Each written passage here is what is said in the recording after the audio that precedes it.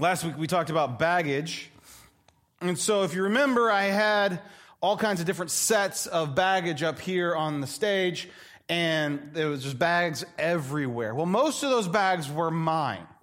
Now, what you want to say about Jared's baggage issues or whatever, we can talk about that later. But most of those bags are mine. Most of them were broken.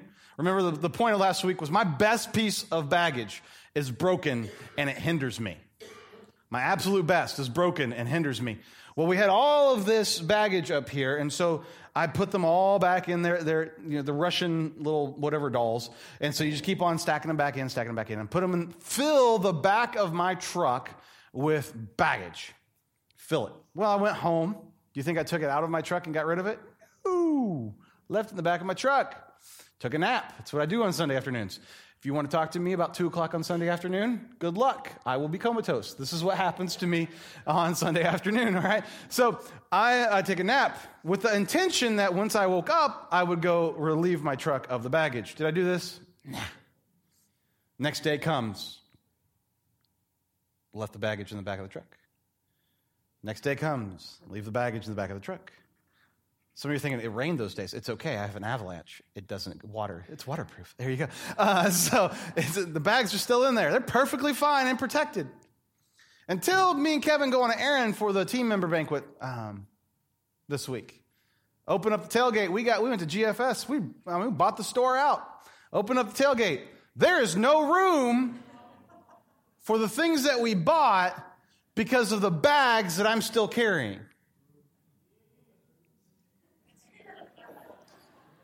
May the Lord bless you and keep you. May his face shine upon you. We're done. There is no room to move on. There's no room to do what we need to do. There's no room for the good things of life because I'm still carrying the baggage. And get this, I'm carrying your all's baggage from all week around. And some of you carry other people's baggage around, and there's no room for the good things of life. And we haven't even started today. That happened, and I looked at Kevin, and he just starts laughing because he's like, well, that's going to make the message this week. And that, as we study Hebrews 12, as we look on this scripture, we have to think about the bags and the baggage of life and the stuff that we carry that doesn't need to be there anymore. Because as we run the race of life, what is entangling us? What is hindering us that maybe we're carrying from a lifetime ago? That's still weighing us down, that we have put that bag down, but then, you know what, it's empty now. I got forgiven of that, but I still carry it around. Guess what? An empty bag is still an impediment. Right? Those things are heavy when they got 4 of those empty bags inside. It's heavy. My best baggage is broken. It hinders me. I preached that sermon last week. I want to do it again. We need it. We need to get rid of this stuff. Hebrews 12:1, therefore, since we are surrounded by such a great cloud of witnesses, let us throw off everything that hinders us and the sin that so easily entangles, and let us run with perseverance the race marked out for us. What we're going to talk about today is how to finish well, how not to pick up these bags, how to stay true and run well to the end of our race. Yesterday, I went to Indy 500 time trials. Now, I'm not a big race fan. I'm not. Kelly, huge race fan. She grew up at the track. Her dad owned a car parts store, sold auto parts. He was all into it. Kelly has a spreadsheet. You guys, anybody who's a spreadsheet person, you'd love Kelly at the Indy 500. She whose tires are what, whose engine, whose chassis, who's the owner of this, that. I mean, I'm like, okay, where did she get a laptop to do an Excel spreadsheet? Like, where did that come from? It's nuts, and I just know not to talk, right? Bowen's like, what's this? Shh.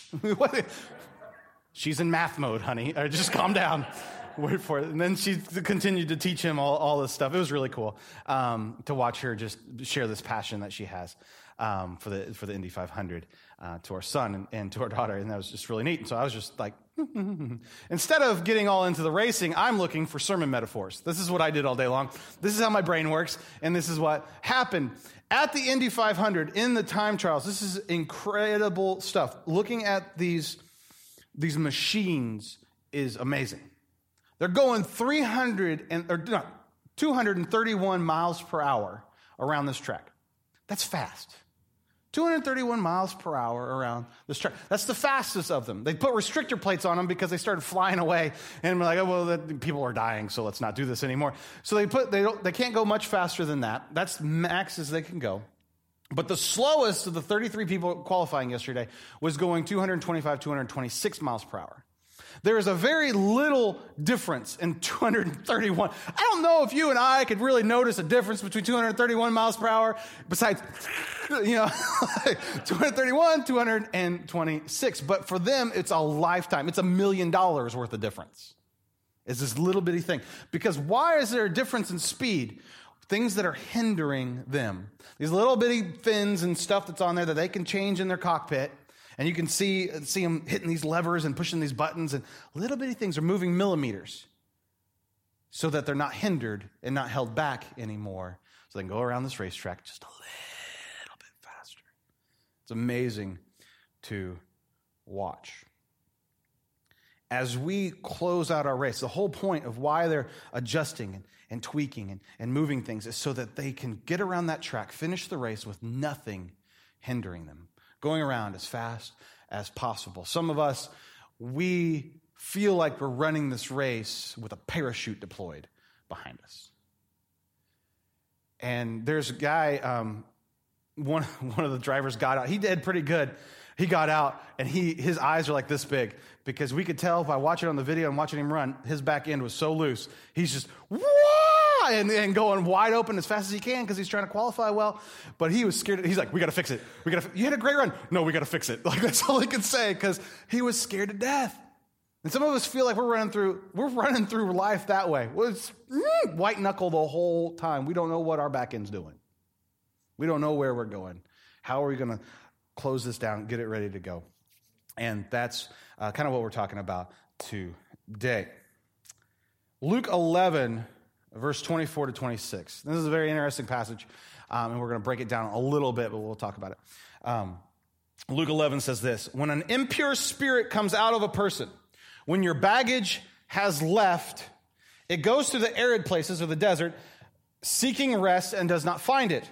Then it says, I'll return to the house I left. And when it arrives, it finds the house swept clean and put in order. Then it goes out, takes 7 other spirits more wicked than itself, and they go in and live there. And the final condition of the person is worse than the first. Now, am I telling you all you're demon-possessed? No, that's not what I'm saying. There's a big thing called spiritual warfare and demon possession, and we can talk about that later. That's not necessarily what we're going today. We'll allude to it a little bit. But this cycle, if you can see the cycle in Luke 11, this is what happens. We get rid of the past behavior. We get rid of whatever that is. We get rid of it. We think it's gone. We clean the house. Everything's nice and neat and tidy inside. And because we don't infill it with the Holy Spirit, whatever that is, if it's emotional baggage, spiritual baggage, if it's demon possession, if it is addiction, whatever that is, if we do not fill that with the Holy Spirit, it comes back 7 times stronger. That's what the scripture's saying here. Does this make sense? So when we say, I thought I got rid of that bag, and now it's back stronger than ever. I thought I quit smoking, and now I can't not do it. I thought I got rid of this. I thought I got that person out of my life, but now they are attached. How do I do that? Because they came back. And this is the cycle we go over and over and over and over again. And so we're going to go through that cycle and how to break this cycle. Here's the steps in that cycle. The first step in the cycle is freedom. We experience freedom. We experience freedom from the bondage. We have been released, right? The evil spirit has been kicked out. The addiction has been broken. That habit has been neutralized. Whatever that is, we break it. We experience freedom. And this is a good thing. This is fantastic. The second step, though, is this. We experience prosperity. In our freedom, we get our stuff cleaned. We're excited. This happens in our country and our government. We experience freedom. We experience prosperity. And then there's another thing. We experience prosperity. And prosperity leads to a couple things. It leads to one of 3 things. You get arrogant in your prosperity. Oh, I got it put together. I'm doing great. I've got this. This life thing is whipped. Or we get complacent. Everything's going to be fine. It's going to be okay. Everything's going to go okay. Or we stay on top of it. Unfortunately, for all of us, I think staying on top of it and staying free is probably the smallest answer to these things. We either get arrogant or complacent, and that's what brings us back into our third step in the cycle in bondage. When we get arrogant and we get complacent, it sucks us back into this cycle where we need to be free again. Right? It's just this typhoon type thing. We did it. Prosperous. Oh, I need it out again. Ooh. So why it feels like, man, I gotta ask for forgiveness again. I gotta do this again. This person's back in my life again. Because we don't break the cycle. How do we break this cycle? Galatians 5:1 says this, "It is freedom that Christ has set us free. Stand firm then, and do not let yourselves be burdened again by a yoke of slavery." First step in breaking the cycle is humility. Humility. Humility. There's two truths about life. You will either be humble or you will be humiliated. This is going to happen. You will be humble or you will be humiliated.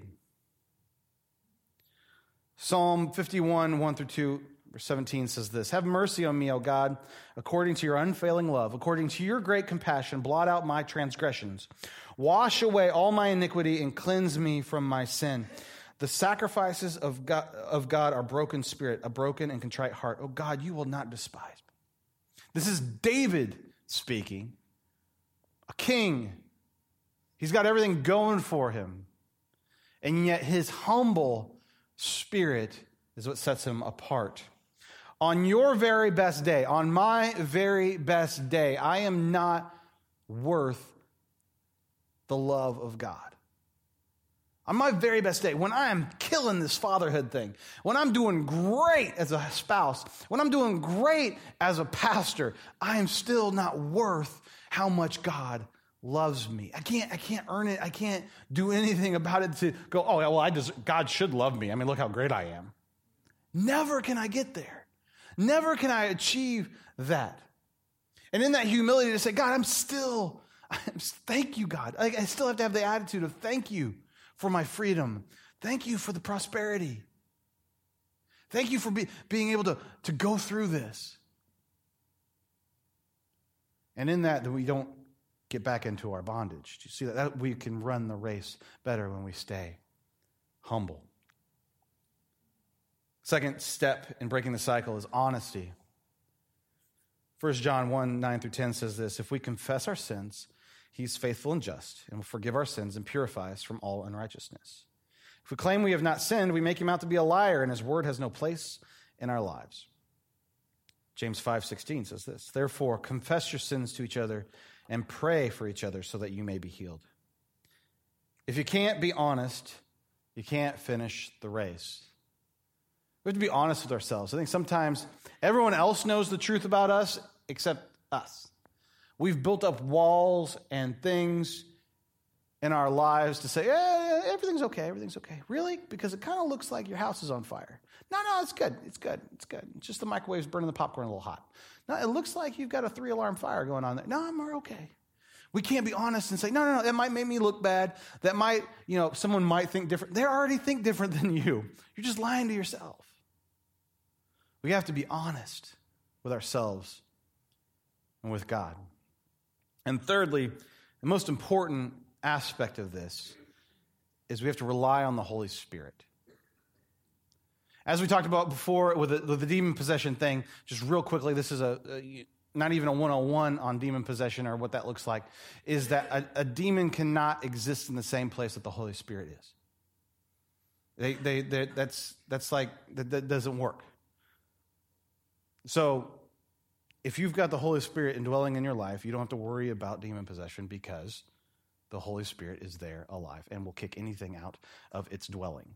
That is how that works. The problem in the scripture that we read is that there's nothing filling the house. It's just clean, right? It's just open there. So whether or not, and this works, not put demon possession aside, works with addiction, it works with all the other kinds of aspects we're talking about, is we fill that hole, that void, whatever that is in our life, with the Holy Spirit. So we have an addiction to cocaine. We have an addiction to gambling. We have addiction to gossiping. We have an addiction to video games. We have addiction to Facebook. We can run the whole gamut. You're like, whoa, some of those are much more serious than others. No, not really. They all can kill you and kill your spiritual life. We fill it with the Holy Spirit. I was talking to Gene this week, and he told me, he said, Jared, I was reading this week, and came along this sentence that said, it's a whole lot easier to move a car when the engine's running. I said, This is Thursday. Man, I was done with my message. Tuesday and Thursday happenings were great for this. But it's a whole lot easier to move a car when the engine is running. And so let me take you back to the Indy 500 yesterday. These are the most powerful machines on the planet. They sound awesome. It's opened up a whole new sound effect thing for me. So you go, you're watching this happen, but we're sitting up. We thought we were getting great seats because I'd never been there before. Like, we'll sit here, it's closest. Well, if you sit closest, you can't see jack squat. So we, as we got farther and farther in the day, we got higher and higher and higher and higher. Actually, I was just lazy. Didn't want to take the cooler up all the flights of stairs. But Kevin was beating me in my Fitbit war, so I was like, oh, let's go more stairs. So I'm competitive. It's okay. So we walked up. We kept on going up, and now you can see turn 4 and turn 1, and the pit's right in front of you. And where we're sitting is the cars come out of where they've been worked on. And so they've taken them back, and they've tweaked them and said, go try this again, and go faster. And they take them back, and they go work on it and come back and go faster. So Bowen is just like, if you've ever seen a 6-year-old sit that still for that long, you know he is engaged, right? So all this is happening, and we're watching it. But as they come out, these amazing, I don't even know how many horsepower are in these engines, amazing machines are moved by one man with a hand truck. Think about this.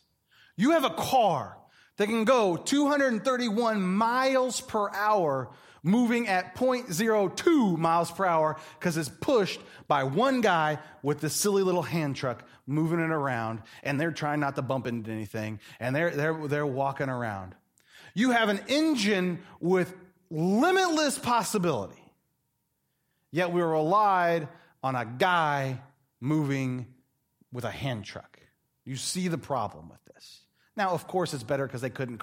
There's a reason they do that, but you get it. We're living lives where we're moving and relying on people with hand trucks to get us where we're supposed to go when we have access to the most powerful engine the world has ever seen. This is what the Holy Spirit wants to do in our lives, wants to unleash us in, because he wants to see us go. And this is how he has wired us. But instead, we rely on people with hand trucks to move us places. Maybe they're not qualified. If I would have gone out there with the hand truck, I would have wrecked the $500,000 vehicle, right? Like, sorry, Mr. Andretti.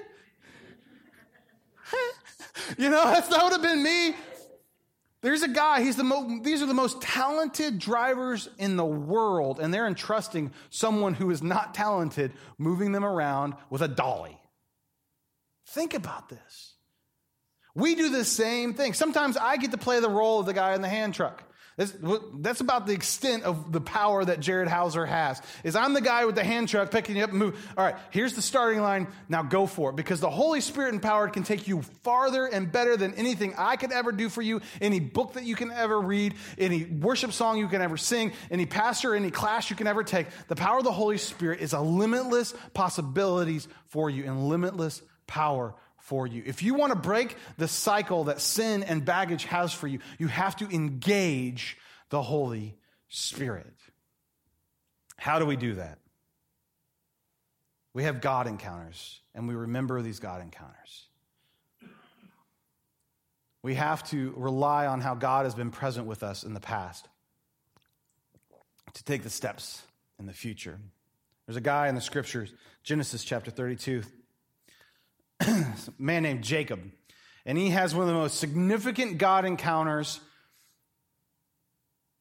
in the scripture. It's one of the most unique God encounters. And it's a God encounter, I think, that we can identify with. And I want to take you through that and show you how you can identify with that today. It's Genesis chapter 32. So Jacob was left alone, and a man wrestled with him till daybreak. When the man saw that he could not overpower him, he touched the socket of Jacob's hip, so his hip was wrenched as he wrestled with the man. Then the man said, "Let me go, for it is daybreak." But Jacob replied, "I will not let you go unless you bless me." The man asked him, "What is your name?" "And Jacob," he answered. Then the man said, "Your name will no longer be Jacob, but Israel, because you have struggled with God and with men and have overcome." And Jacob said, "Please tell me your name." But he replied, "Why do you ask me my name?" Then he blessed him there. So Jacob called the place Peniel, saying, "It is because I saw God face to face." It wasn't a man, it was God wrestling with Jacob. Anybody in here feel like we've wrestled with God?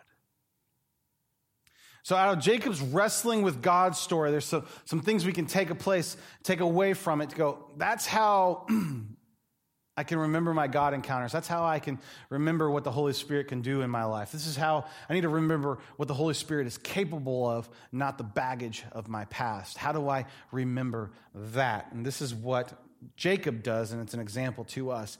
He gleans a new strength from his encounter with God. Think about it. He has a dislocated hip. So every step that he takes, he gets to remember the night he wrestled with God.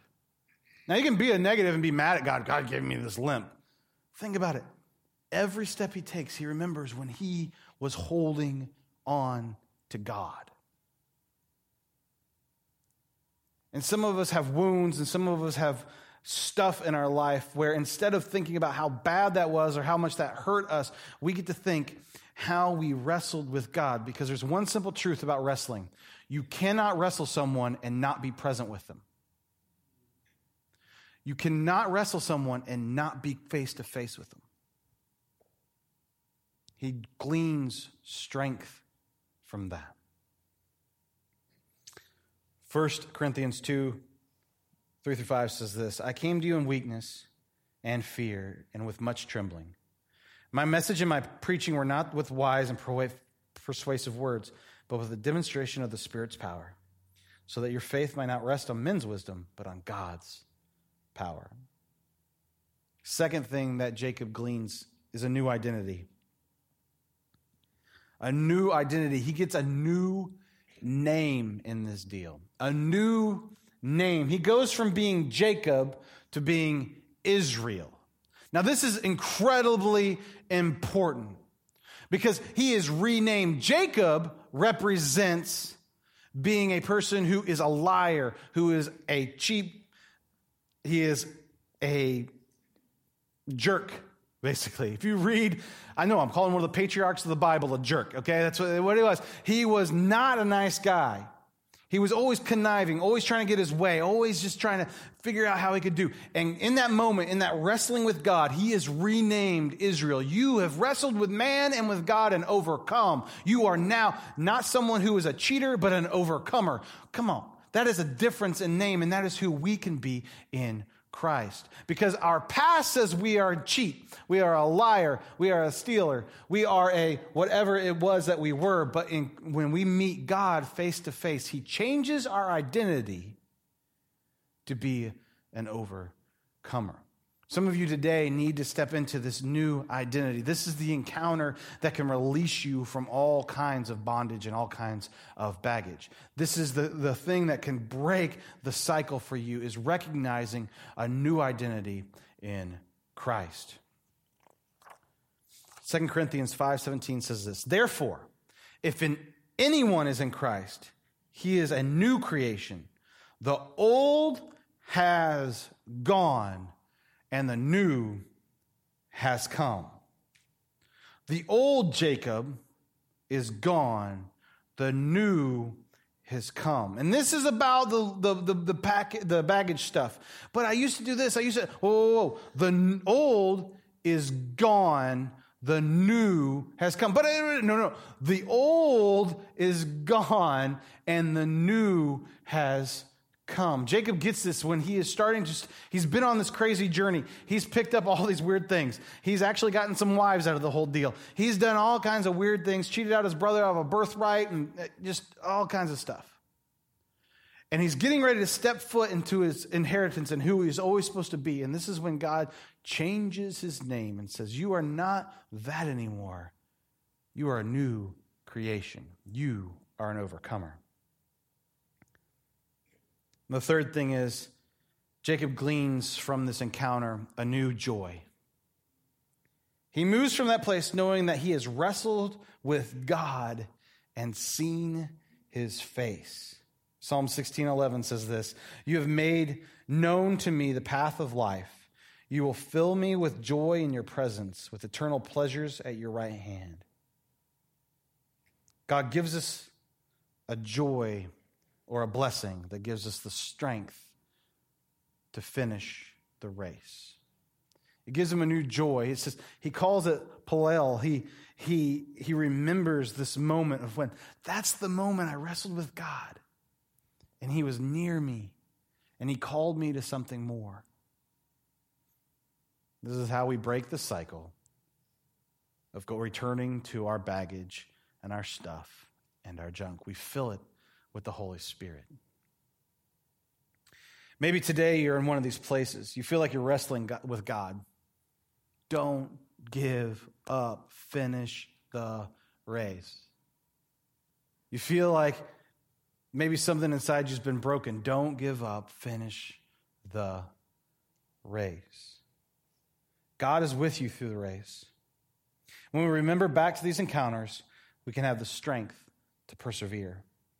Hebrews 12:1 says, therefore, since we are surrounded by such a great cloud of witnesses, let us throw off everything that hinders and the sin that so easily entangles, and let us run with perseverance the race marked out for us.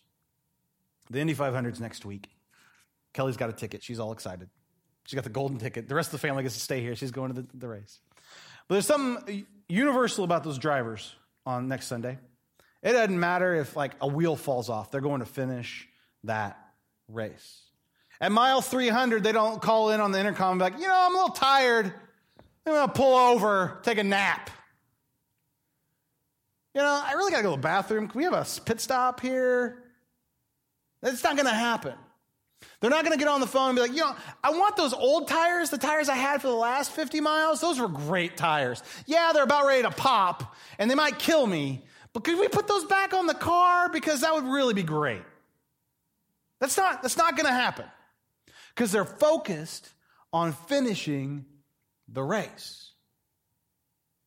As we think about our lives and think about where we're going and how we're walking with God, how can we become laser focused on finishing the race, on throwing off everything that hinders us and binds us and entangles us? Don't give up.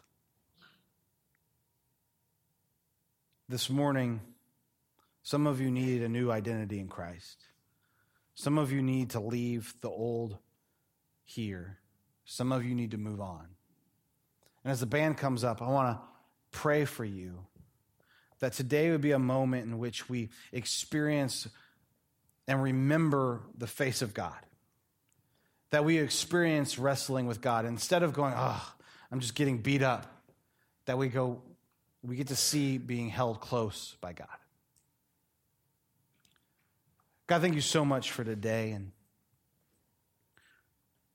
for those of us who need new identities in you, we need to recognize what you're doing in our life. We need to recognize all that you are to us. God, some of us come in this place in a place of desperation.